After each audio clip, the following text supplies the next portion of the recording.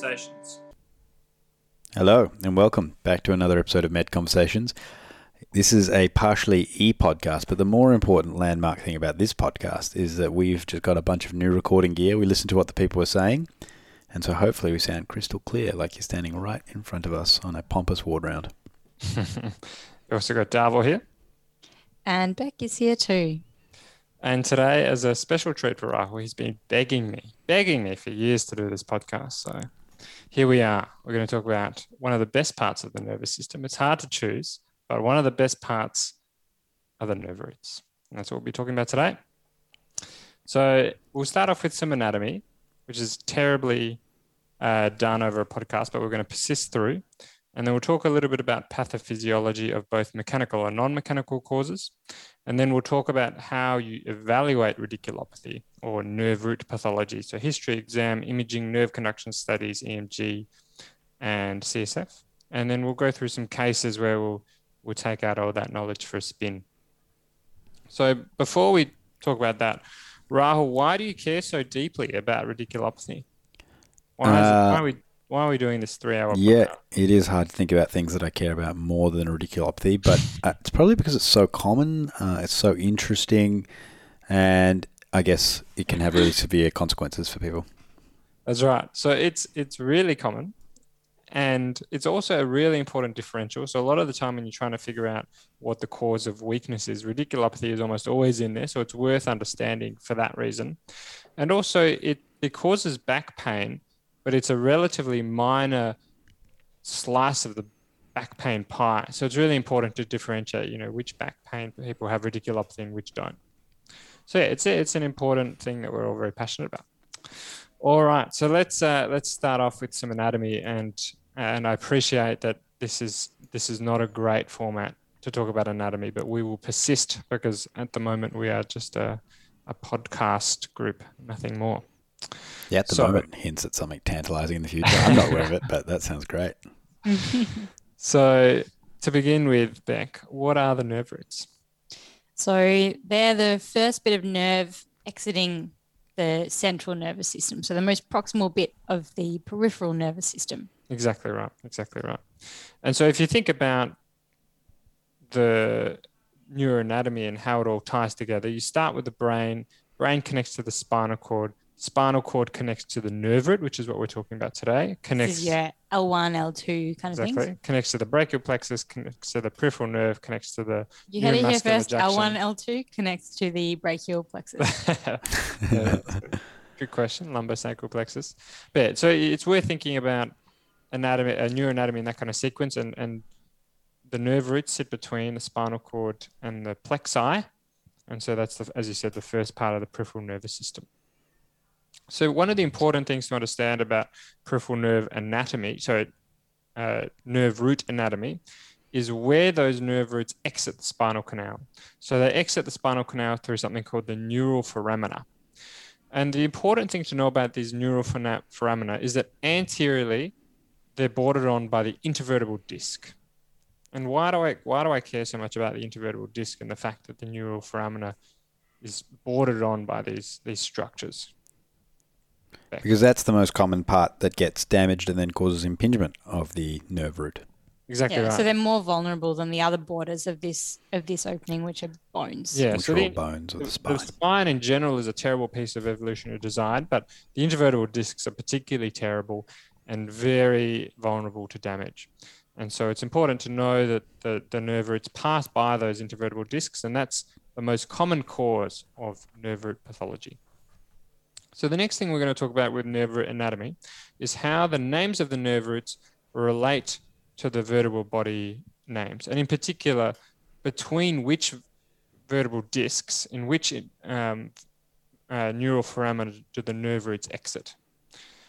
And the reason we care about this is because when you're looking at an MRI and it's got degenerative changes everywhere, and it says it's got a problem with the L4, L5 intervertebral disc, you need to know which nerve root is most likely to be impacted there.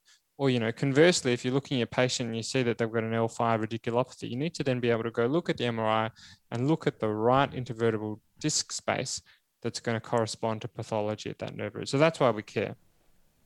So the nerve roots are named there's the cervical nerve roots, there's C1 to C8, there's the thoracic nerve roots T1 to T12, there's the lumbar nerve roots L1 to L5, and there's the sacral nerve roots S1 to S5.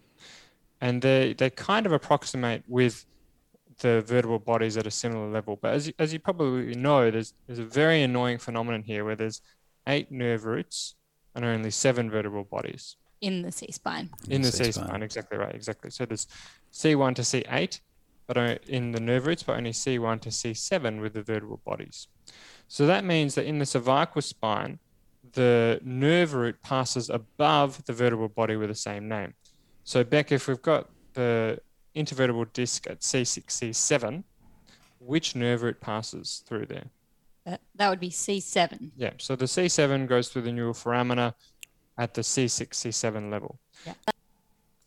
But then what happens once you get to the 8th nerve root? So that then passes at C7, T1 vertebral body, which means then that the T1 nerve root passes between T1, T2, exits the spinal canal at T1, T2. So it's the T1. Now the nerve root is below the vertebral body that shares the same name as it. Exactly right. And that's how it goes for the rest of the spine. So where does T4 exit? T4, 5. L2, Rahul? At L2, 3. Exactly right. And L4, Beck? L4 exits at L4, 5. Okay, great. Great job, class. Nailed that. But there's another curveball with the spinal cord and with nerve roots being affected by intervertebral discs. So when you say another, the first one is the nomenclature. Exactly right. I don't know why I just decided to use that word. It's the worst word to say. So the change up of being above the vertebral body with the same name to below where the nerve root exit. Yeah, exactly. So that's curveball number 1.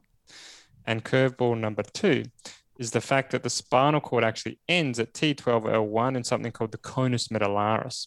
And so that means all the nerve roots below L1, so that's all the lumbosacral nerve roots, are formed at that level, travel down in the spinal canal in something called the cauda equina, and then they finally exit at the levels that we were just discussing. So that means that the nerve root actually has a lot of time in the mean streets of the spinal canal to get done by an intervertebral disc. There's a lot of opportunity for pathology. It's not just where they exit, but anywhere really along that cauda equina they can get damaged. So the classic med school description is like the spinal cord and then the conus medullaris at the end, and then this cauda equina is like a horse's tail or a little whip coming out the end. Exactly, and they're all right. just nerve roots. So that's peripheral nervous system below the conus medullaris. And we care about that because it means that there's a lot of opportunity to be damaged by all the pathology that happens in this terrible piece of evolutionary design, the spine. But you would think, at least they're probably most likely to be damaged where they exit, right? Wrong. So it gets a little bit more complicated. The nerve root in the cauda equina is most likely to get damaged at the level above where it exits. So let's go back to our old friend L5. Beck, where does that exit again? So it exits at L5S1. Exactly right. And it can get damaged there by the L5S1 disc. That's certainly a reasonable place for it to get damaged. But where does it more commonly get damaged, Rahul? Actually above it, so L4, L5. Exactly right. Yeah. And that's just got to do with how intervertebral discs tend to herniate and where they're in closest contact with the nerve root. But don't worry too much about that. Just remember that when a nerve root is in the cauda equina, it's most likely to get damaged at a level above where it exits. All right. So as I said, that was a terrible format to talk about anatomy and intervertebral discs and nerve roots, but hopefully that made some sense. But let's go through some examples. So let's talk about the C7 nerve root. So where is that most likely to get damaged and where is it exiting the spinal canal? So those two questions have the same answer because it's the C-spine, and in the C-spine, the most likely cause of damage is at the level where it exits. And at C7, that is C6-7. All right. And so the T4 nerve root, Rahul, where does that exit and where is it most likely to get damaged? So this is where in the thoracic spine is where the nerve root starts to come out below the vertebral body that's named after. So T4 will come out at the T4-5 space, the space between 4 and 5. Mm-hmm. And since we're still in the, above the lumbar spine, that's the area where it's most likely to get damaged. Exactly right. All right. L5, Beck. So where does that exit and where is it most likely to get damaged? So here's where we're changing things up. Not in terms of the naming, which changed between the C spine and the T spine, but in terms of the actual anatomy. Exactly. So at L5, the nerve root is exiting the spinal canal at L5S1, but the site of pathology is most likely to be in the space above, even though it could be anywhere above that, because now we're talking cauda equina. So when you say anywhere L4, above, between L1, L2 at the conus medullaris and where it exits. Exactly. Yep, that's what I meant. So most likely site of compression would be at L4-5 for the L5 nerve root that exits at L5-S1. All right. And very last one, hopefully you're so bored of this because you understand it perfectly, like Rahul does. Rahul, the S1 nerve root, where does that exit and where's the likely site of pathology? So again, we're thoracic spine and below. So it's going to exit at below the vertebral body that it's named after. So S1, S2. So S1 is going to come out at S1, S2. However, because we're in that cauda equina, we're below the conus medullaris, it's most likely to get damaged at the space above, which for S1 would be L5, S1. Yeah. All right. And so if you didn't understand any of that or just weren't paying attention, basically just say the second one. And by that, I mean, so at L4-5, which nerve root is most likely to be damaged? L5 at C6-7, which one is most likely to be damaged? C7. So that's hot tip for ward round if you're just trying to pass scrutiny, but don't do that with your patients. Try and understand the concepts for your patients. But if you're getting some questions or it's an MCQ, just guess the second one. Alrighty, cool. So moving on briefly to pathophysiology of mechanical causes. So as we've kind of alluded to, the most common cause of radiculopathy is mechanical, and the most common mechanical cause is a slipped disc or a herniated disc. So discs can, at first they bulge, and then that's when the gooey center, the nucleus pulposus, hasn't actually ruptured through that fibrous casing, the annulus fibrosus. So it's just bulging. And then when it does rupture, that's called a herniation. And then when it completely breaks free of the rest of the disc, that's called a sequestration. May I make an analogy here? I'd love you to make Please an analogy. do. Yeah, Thank you. I feel like I need to ask for permission to do that. But have you ever had a soother with a gooey center and it has like a hard outside? Do you remember those? Yeah. Yeah. So I feel like your disc is a bit like that. It's got the gooey bit in the middle, the pulposus, and then it's got the hard outside. I'm not sure how that ties to understanding the bulge and herniation. I'm not sure that's advanced or understanding of the disc at all, but hasn't made me agree. I do kind of want to soothe it now, though. Maybe we get a soother sponsorship. Yeah, I think that the traditional analogy here is the toothpaste tube. Is it? I kind of prefer you squeeze the jelly stuff on the inside, you like pop off the lid. Yeah. Interestingly, the discs that are kind of the most severely affected are usually the easiest to treat surgically. And it's an easiest decision to go ahead with surgery. So if you can imagine a sequestrated disc where it's just floating around in the spinal canal, that's pretty easy for the surgeon to go in and take it out. And a herniation, it's a bit easier for them to kind of just shave off the nucleus pulposus. But the bulge is the hardest to deal with. So that's kind of like a blessing in disguise. It's going to be one of the few things that the spinal cord has had our back for from an evolutionary design point of view. Exactly. Thanks. Finally come up with the goods. All right. And so which discs are most commonly affected? They're the ones that I've been talking about the most. Yeah. So it's going to be L5 S1 and L4-5 because is it those areas of the lumbar spine that are the most have the largest degree of flexion? Exactly right. Yeah. Not just the lumbar spine, but the whole spine. Like almost all your flexion comes from those two discs, and that's why if you've got poor deadlift technique or poor picking up technique, that you flex over and put all the weight on your spine. They're the discs that slip out. Mm-mm. All right, and the underlying cause of all this is the same as many diseases in the modern world: age and obesity, basically. All righty, so that's a brief discussion of the mechanical causes. But don't forget, with radiculopathy, you can get non-mechanical causes. Now, these are pretty rare, but it can definitely happen. And those can basically be broken into infection, inflammation, malignancy, and this phenomenon of chemical radiculitis. So just briefly, chemical radiculitis is when you get a disc herniation and it heals itself, but then the inflammation from the disc herniation actually causes some inflammation of the nerve root. So I guess that is mechanical at its root cause. Yeah, and it's rare, much rarer than mechanical ones, except in MCQs where I feel like these are probably a little overrepresented. Yeah, so all these non-mechanical causes are super rare, but it's important to be aware of them because they're all quite serious and have very different treatments. And you can look really fancy on a ward round when you're seeing a patient with a diabetic foot ulcer and someone notices that there's a foot drop. This wasn't me, by the way. I wish it was. Someone notices that there's a foot drop and it turns out the patient has a bacteremia and they have discitis and the infection has caused inflammation that's pushed on one of the nerve roots and that's why they got a foot drop.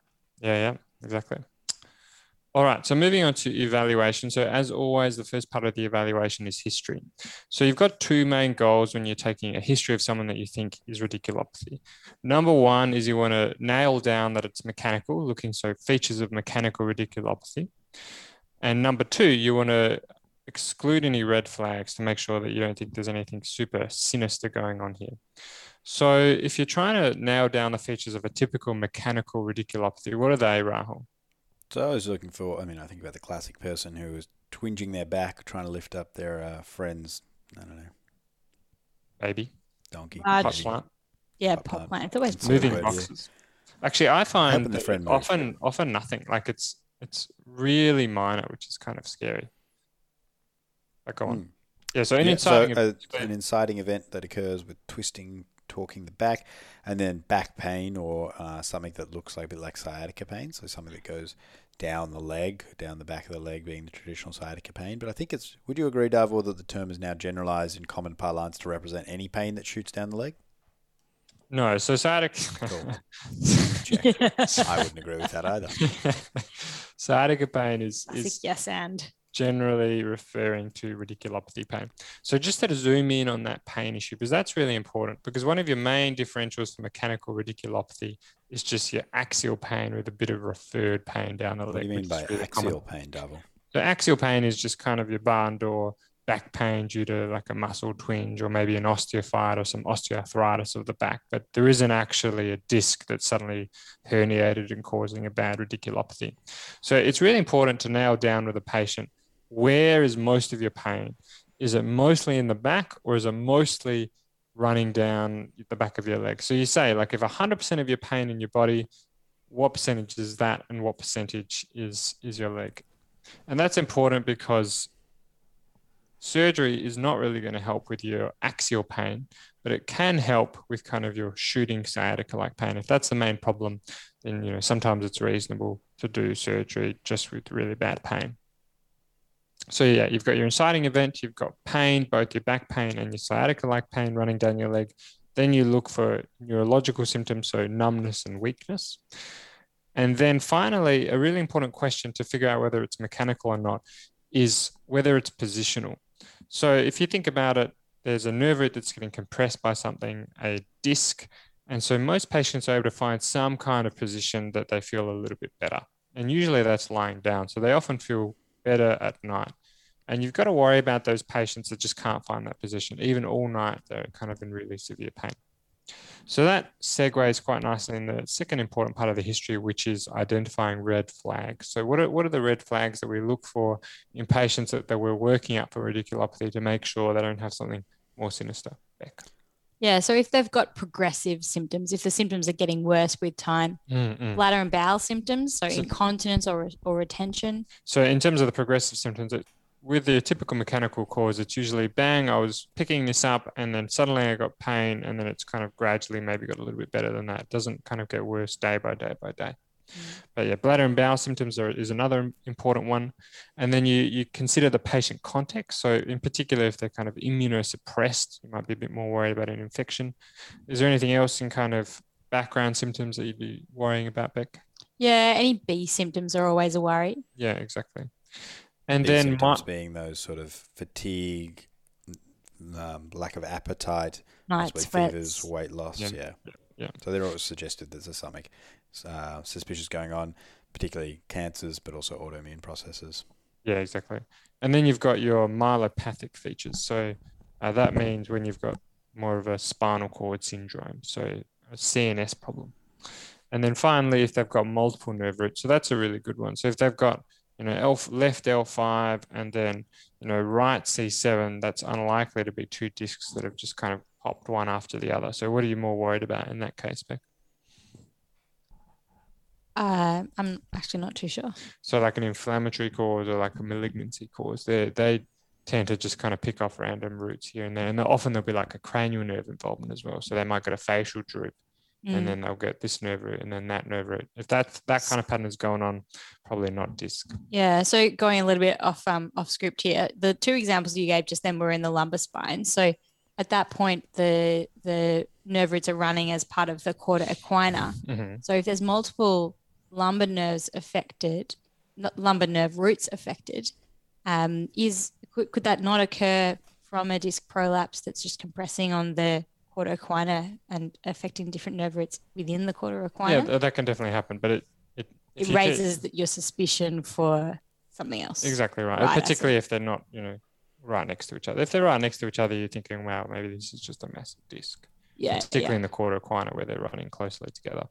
But different random ones in different spots, that's definitely a red flag, something else going on. Yeah, cool. All right, so moving on to the exam. So you do your typical thorough neurological exam like you do for all patients. So we're just going to focus in on certain things. So talking about power, the main question you've got with power is you need to differentiate the nerve root from the peripheral nerve that can give you kind of like a similar presentation. So we'll go through some of the most common nerve roots that are affected in radiculopathy and what their kind of peripheral nerve differential is and how you differentiate the two. So starting off with C7. So that typically presents with elbow extension, wrist flexion extension, and finger extension weakness. What's the main differential for a C7 radiculopathy, Beck? So all of that extension, I'm thinking of the radial nerve. Exactly right. So that's the other thing that can give you a wrist drop. So wrist drop or finger drop, you're thinking C7 or radial nerve. But there's a particular muscle that I'm pretty sure was just invented to differentiate C7 and radial nerve. And what's that, Rahul? The brachioradialis muscle. Exactly right. So elbow flexion. So when you're doing an exam and someone you suspect has a C7 radiculopathy, you're really going to pay close attention to the brachioradialis. You might, test that 3-4 times just to make sure that it's not weak, because that would mean that they've got a radial nerve problem. Yeah. And so when you say that's elbow flexion, that's the kind of beard rinking movement. Right. So with the hand in hammer curls for all the guys out there hit the gym. All right, so the next nerve root that I'm going to talk about is the L4. That's another really common one. So the L4 does knee extension. L4 kicks the door as the mnemonic, I think. And what's the peripheral nerve that does knee extension? So what two differentials are you going to have in your head when you're doing your L4 short case? So I'm thinking of the femoral nerve. Exactly, that's the main differential here. And so the difference between an L4 radiculopathy and femoral neuropathy on your power exam is adduction. So the hip adduction, exactly right. So hip adduction is affected in L4 and it's spared in femoral neuropathy. And I've had quite a few cases actually on the ward where that's really helped me differentiate the two. And then the final, the king of the nerve root pathology, the L5 nerve root. So that does great toe extension, eversion of the foot, inversion of the foot, dorsiflexion of the foot, abduction of the hip. So it does a whole bunch of foot movements and then randomly jumps up and does abduction of the hip. So that's the important thing to remember with the L5.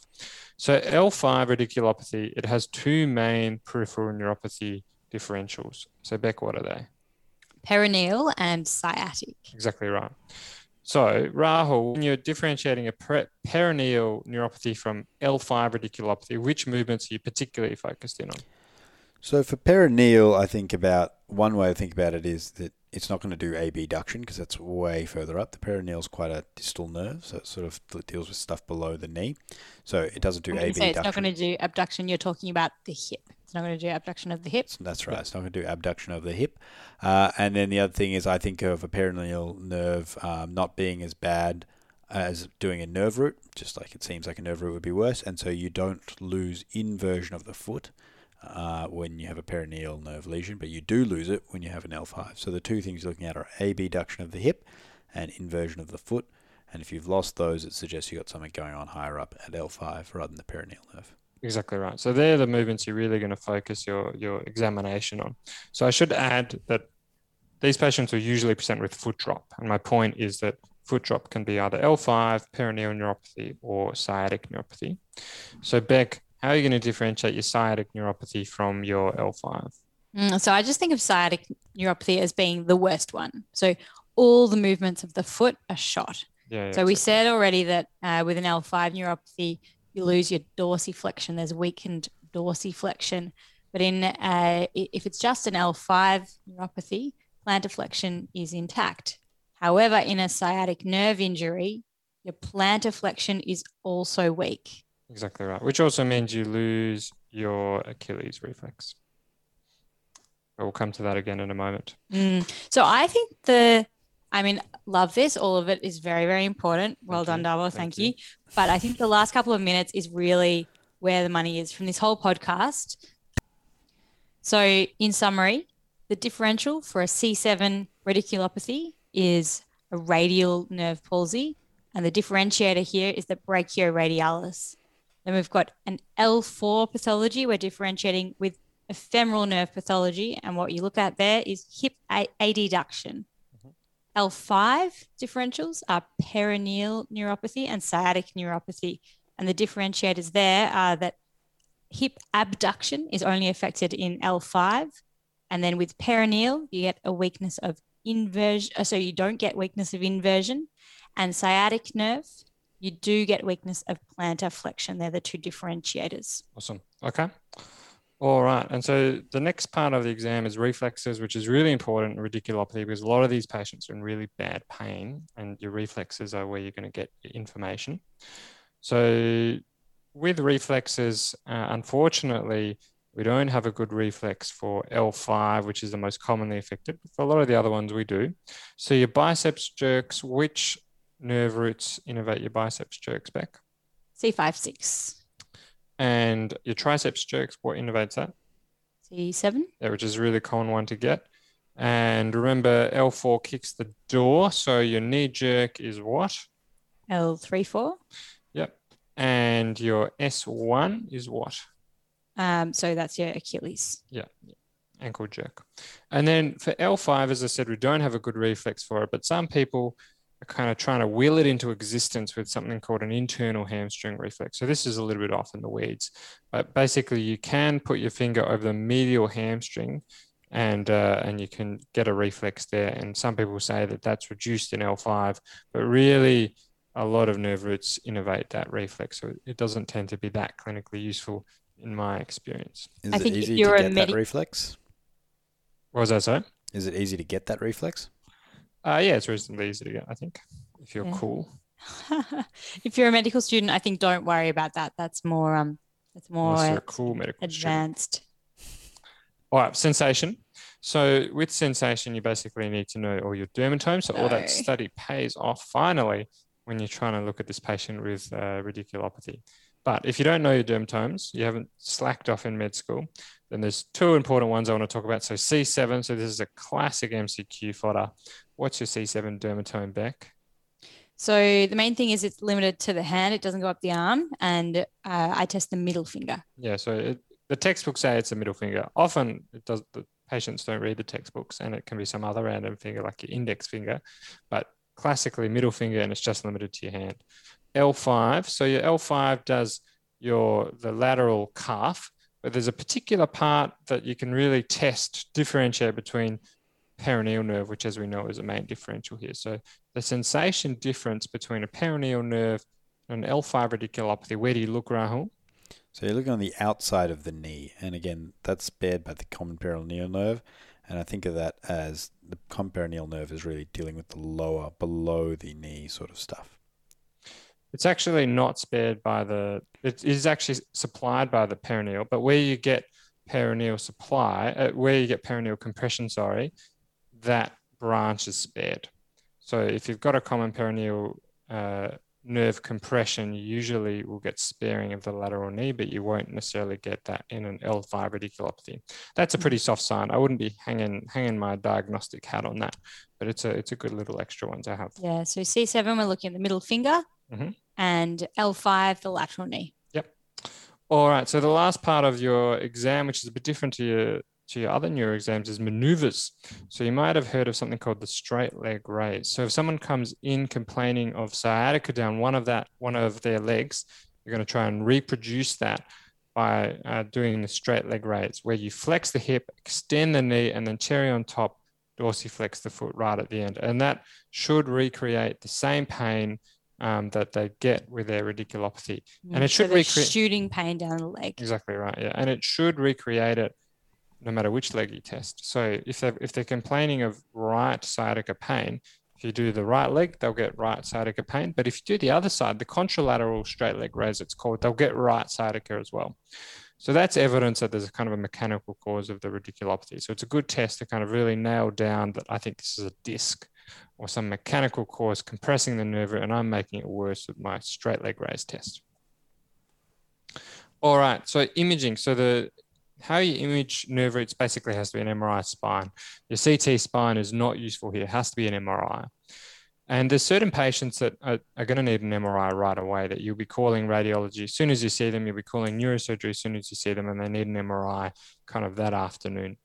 And they're the patients that have severe or bilateral neurological deficits, so bad weakness or progressive neurological deficits getting rapidly worse, or if you're really worried that there could be kind of something infective or inflammatory or malignant going on, they definitely need an MRI. So other patients don't? Yeah, so it's a bit of a controversial issue, to be honest. So some people say that if you've got a barn door clinical diagnosis of an L5 radiculopathy, they bent over, they picked something up, and they had shooting pain down one of the legs, and one of the legs has a bit of foot drop that doesn't look like peroneal or sciatic, and it's getting better with time, that patient, you can make a clinical diagnosis of radiculopathy, and you never need to image their spine. But to be honest, most neurologists, I would say that they would do an MRI on those patients. So most neurologists that I know would say that if I'm pretty clinically confident that it is a radiculopathy, that I'll do an MRI spine on that patient, and I might as well do it sooner rather than later because they're going to need it at some stage anyway. That's the prevailing opinion that I come across. That's a little bit different to the guidelines, to be completely honest. And the reason it's a little bit different to the guidelines is because incidental findings in spine MRIs are super, super common. So one study found that if you just do random MRIs on random people, 27% of people without back pain or any radiculopathy symptoms had evidence of disc herniation. So you got to be really careful that you don't go kind of barking up the wrong tree. And that's why the rest of your kind of history and exam is really important to nail down that this is a radiculopathy. I think this is just a really important tenet of clinical medicine in general. So imaging and investigations should be supporting a diagnosis that's made clinically, but not necessarily establishing it. Except for stroke. Your DWI is the perfect test. Okay. And troponin, right, Rahul? You still there? Yeah, I'm sort of half in, half out, but troponins are definitely. Troponins are a good test? All right. So the other test you can do for radiculopathy is something called a nerve conduction study and EMG electromyography. So I won't dwell on this too much. As fascinating as it is, it's probably not really medical student, junior doctor level. But just know that with a radiculopathy, your nerve conduction studies will probably be normal, and the diagnosis is actually made on the EMG, the electromyography, because you basically get when the nerve root is damaged, the downstream muscles denervate, and then they start doing funny things like fibrillating, etc. So if someone comes into emergency and they've just picked up the giant pot plant, they've just started presenting with this back pain. Do you do it in ED? No. What's the timeline? So usually 3 weeks. So because you need to give time for those kind of muscles to degenerate a little bit. How often would you use this, Davor, and how much does it actually help what your diagnostic? Very interesting question, Rahul. So glad you asked. Some people say it's completely useless. So I was talking to a neurologist recently. He said that I never do this. It doesn't add anything. Neurosurgeons seem to really like it, and we get a lot of referrals from neurosurgeons. And one of the main reasons it's done is for work compensation. All right. Yeah. So if you can prove that there's weakness related to that, or that the muscles affect, like if you've got clear weakness on exam, that's enough. But if you don't have clear weakness and you find something on your EMG, then that's enough to get more work compensation, I believe, than just kind of axial back pain. That's interesting. Okay. Right. What other tests do we do? So there's one other test that we sometimes do, not that commonly, and that's CSF, a lumbar puncture. So that is not done when you think there's a mechanical cause, but when you think it's one of those other non-mechanical causes, one of those red flag causes, like an inflammatory cause, like sarcoid or something, or an infective cause, like zoster can cause this, or a malignant cause, like leptomeningeal disease. They're rare causes of radiculopathy, and usually you'll see something in the CSF, you'll see raised white cells in those cases. But before you go doing a lumbar puncture in someone with back pain and radiculopathy, they definitely need an MRI beforehand because they could have an epidural abscess and you don't want to poke through an epidural abscess into the CSF. That probably is the end of investigations. I think the key thing to take out of that is that MRI is the most useful investigation, but there can be a role for other investigations exactly as well. Right. Yeah, I think that's a good summary. So moving on to management. So non-medical therapy first. So we're well beyond the era of telling our patients to rest in bed. So that's not really recommended. So they should just basically do as much as they can. And there's some good trial evidence for that. There was a trial that came out in 2020 actually that showed that patients that mobilized early actually did better in the long term, which is good because there's not a lot of evidence in radiculopathy. I was going to say, wow, a trial in neurology / neurosurgery. That's not something you say. Well, it wasn't done by the neurosurgeons, I don't think, or by the neurologists for that matter. But yeah, physiotherapists, I'm guessing. Yeah, I think so. Yeah. So it's good to have some evidence for that, and that's what we tend to recommend. So moving on to medical therapy. So now we're more straying into the evidence-free zone. So almost all our patients in the short term get NSAIDs and paracetamol, and that's one of those things that we do, but even though there's no evidence for it because it's pretty low risk and it seems to work okay. And then if they need something a bit heavier than that, then you'll see a lot of stuff get thrown around. A lot of it's pretty harmful to patients, and there's no evidence for any of it. So you've got to really tread carefully in this kind of territory. And we're talking about things like steroids, neuropathic pain agents, particularly Lyrica, pregabalin, that gets thrown around a lot, benzodiazepines and opioids. So just know that there's no real evidence for any of those. Personally, I use Lyrica and steroids kind of the most. But steroids only in like the very short term. So if I'm convinced that someone's got an inflamed disc that's causing their radiculopathy, a little bit of steroids might help. And when you're talking about steroids here, you're talking about oral systemic prednisolone and things like that. But the benzos and the opioids, as you can imagine, they're pretty dangerous things to put patients with back pain and radiculopathy, and you can get some long-term sequelae from them. So, and then the other thing you might hear about with management of radiculopathy is epidural glucocorticoid injections. So you can actually give injections of it's a mixture of lignocaine and steroids, and you can give that right into the nerve root, and that can provide kind of some short-term relief. Again, no evidence. Okay, so where's the evidence? There is no evidence. We've already got where's the evidence for what management is there evidence for? Any surgeries? Not really, no. So So why are we talking about this anyway? It's common Classic important. neurology, hey? What do you think might work, Beck? There's enough evidence.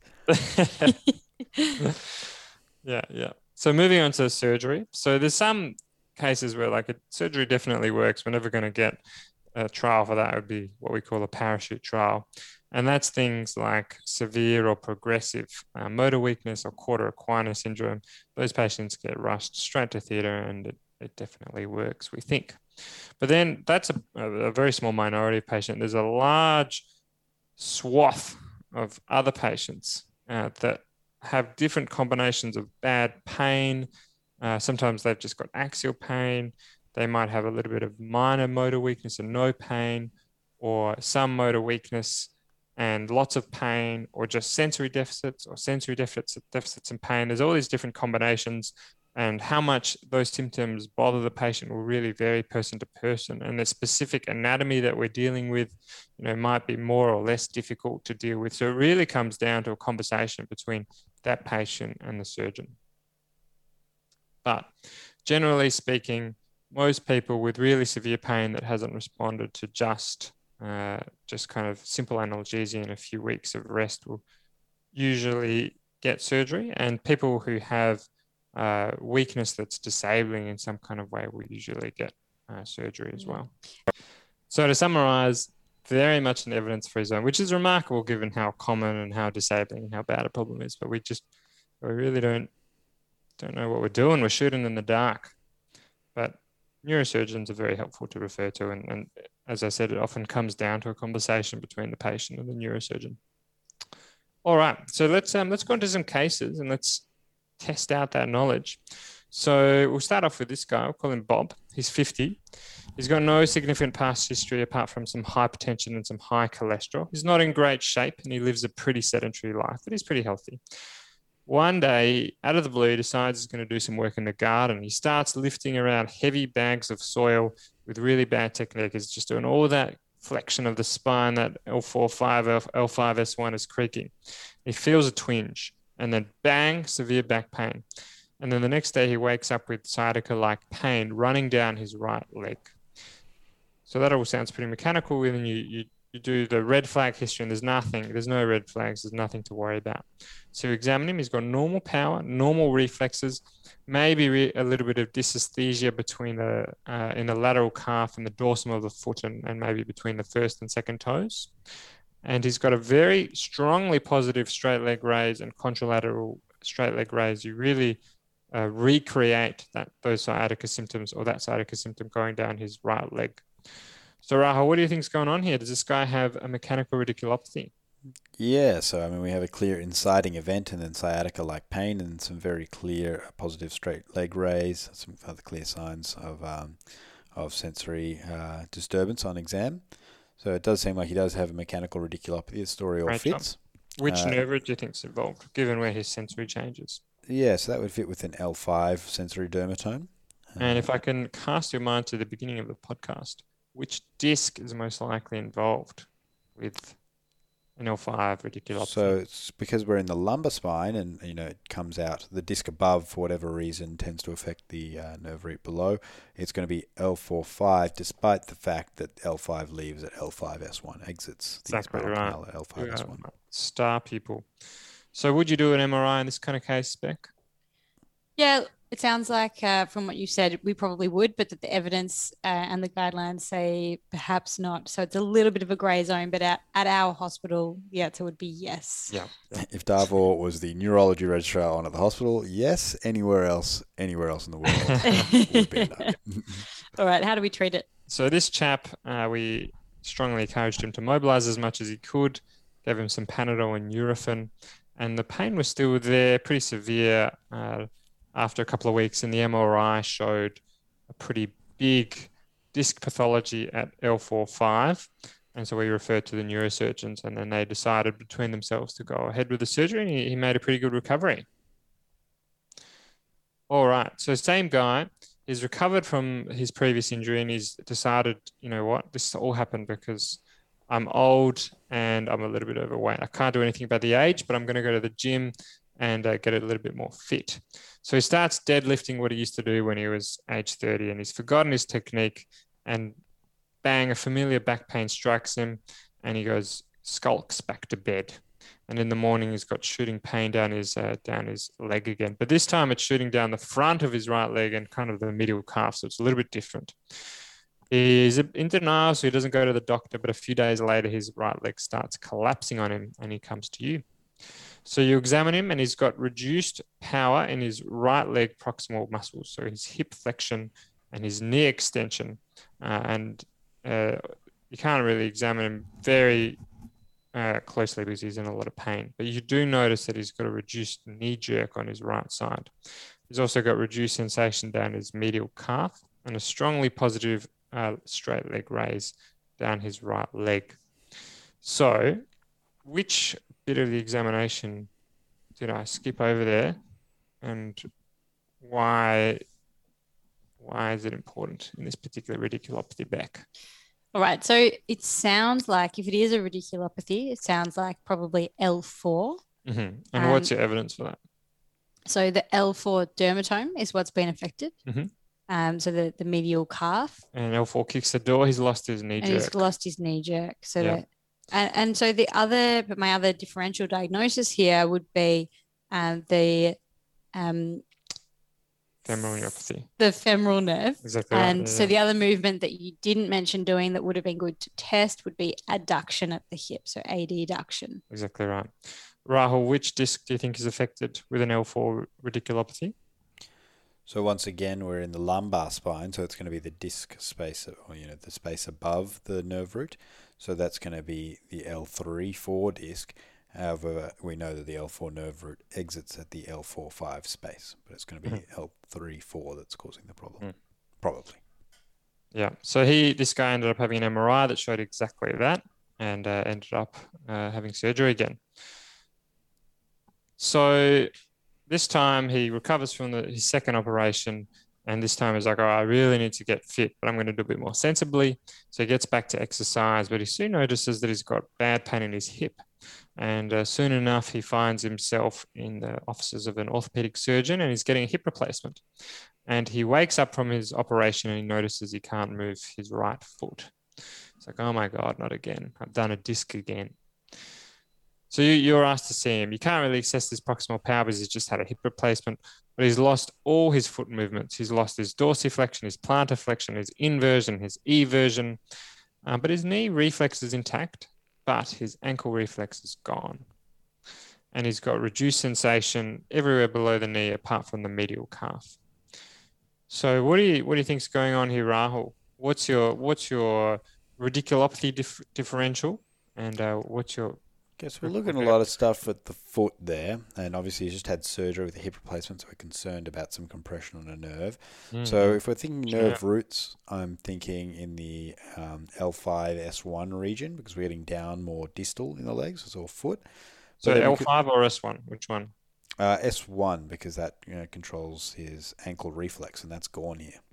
Yeah, but does the S1 control your foot dorsiflexion? No, it doesn't. So you normally can maintain your two nerve roots. That's right. So you'd either need two nerve roots, or potentially we could unite them with a sciatic nerve, or maybe on the cards is always a common peroneal nerve as well. But would this fit with the common peroneal? No, he's got reduced ankle reflex, and also he's lost his inversion. And we remember that inversion was preserved in a common peroneal injury. And he's also lost his plantar flexion. Yes. So your two differentials, if you're really committed to the nerve root idea, because he's had so many nerve root problems before, you have to invoke two of them, L5 and S1. So that seems a little bit less likely. Or maybe he had a sciatic neuropathy because he was in a funny position when they were doing his hip replacement, which is not common, but it can happen after a hip replacement. So yeah, this guy's got a sciatic neuropathy, and that's confirmed on a nerve conduction study. But you probably would still do an MRI of his spine just to make sure that nothing funky's been going on, given he's had 2 operations in the area before. Alrighty, next case.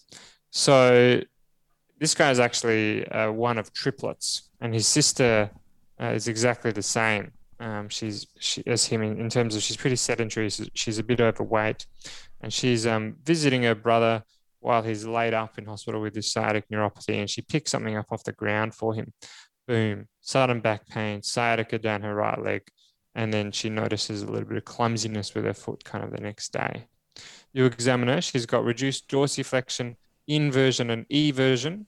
All the reflexes are intact though, and she's got a little bit of reduced sensation of her lateral calf, dorsum of the foot, and the great toe. So this probably fits best with an L5 radiculopathy, right? You've got loss of dorsiflexion, she's got a foot drop, and inversion and eversion. But which movements would be really important to focus in on your exam to kind of differentiate from your peripheral neuropathy differentials, and why, Rahul? So we're really considering 3 differentials here: L5, the common peroneal nerve, and sciatic nerve. That's exactly right, Rahul. Well done. Yeah, so I'm going to start off with abduction, hip abduction, which you lose with L5, but not with the other 2. Mm-hmm. And then I'm also going to look at foot inversion. And foot inversion you don't lose with the common peroneal nerve, but you do lose with L5 and the sciatic nerve. Exactly right. And then lastly, I'm going to be looking at plantar flexion. Hold on. Yeah, with plantar flexion, you only lose that in S1. Perfect. And sciatic nerve as well. Oh, sorry. Yes, S1 and sciatic nerve, which is composed of L5 and S1. So that's the plantar flexion. 3 for 3. Well done. And if you're going to be super fancy, you can look at just the patch of skin over the lateral knee to differentiate between your common peroneal and your L5. It's affected in L5, but not in your common peroneal. You know what's interesting? I'm going to sidebar here. Go on, yeah. How little variation there is in the innervation of people's limbs when it comes to this sort of stuff.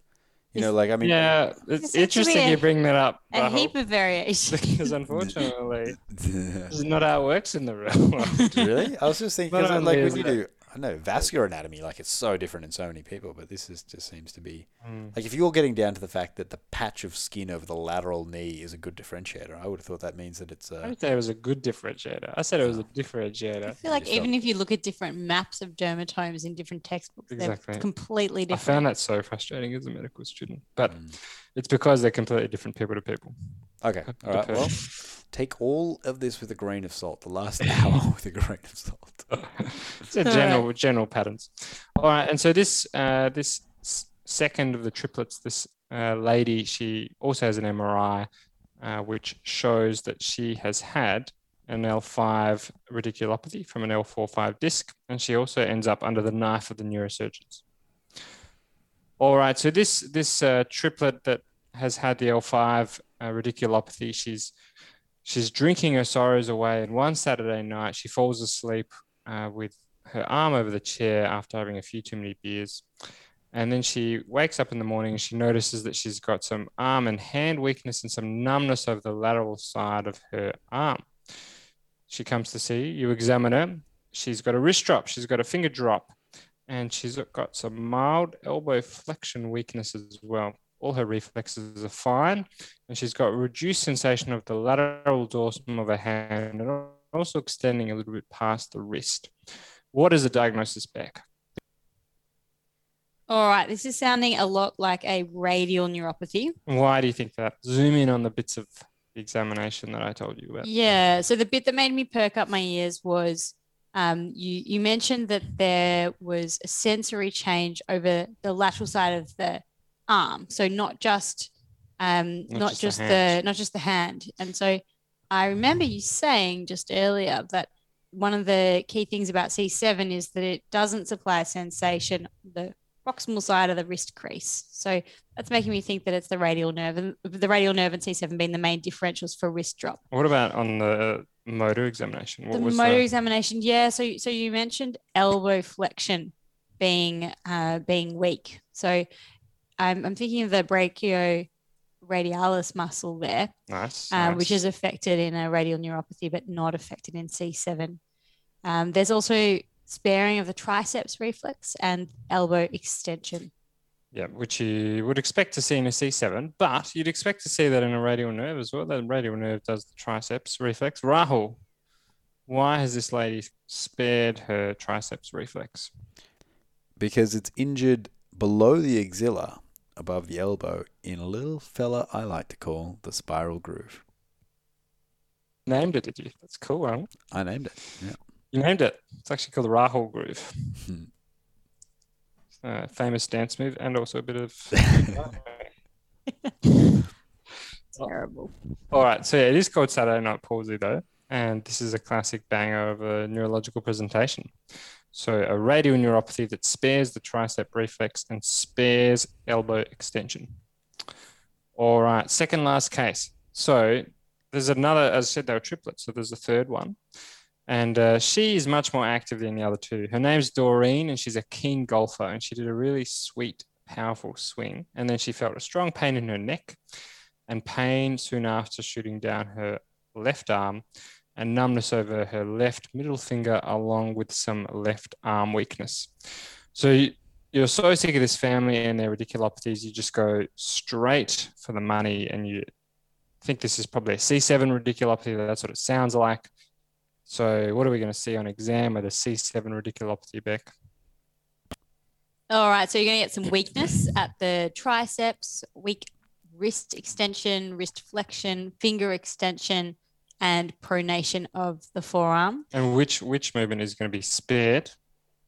that you see in the main differential of the Yeah, so again, that beer drinking muscle, brachioradialis. Exactly right. Which reflex is going to be lost?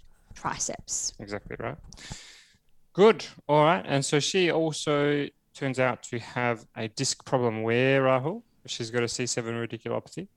Well, it's going to be the C6-7 because in this cervical spine, it's coming out above the vertebral body that it's named after. So C7 is coming between C6-7. Good job. All right, and so that's what the MRI shows, and she also ends up in the neurosurgeon's office.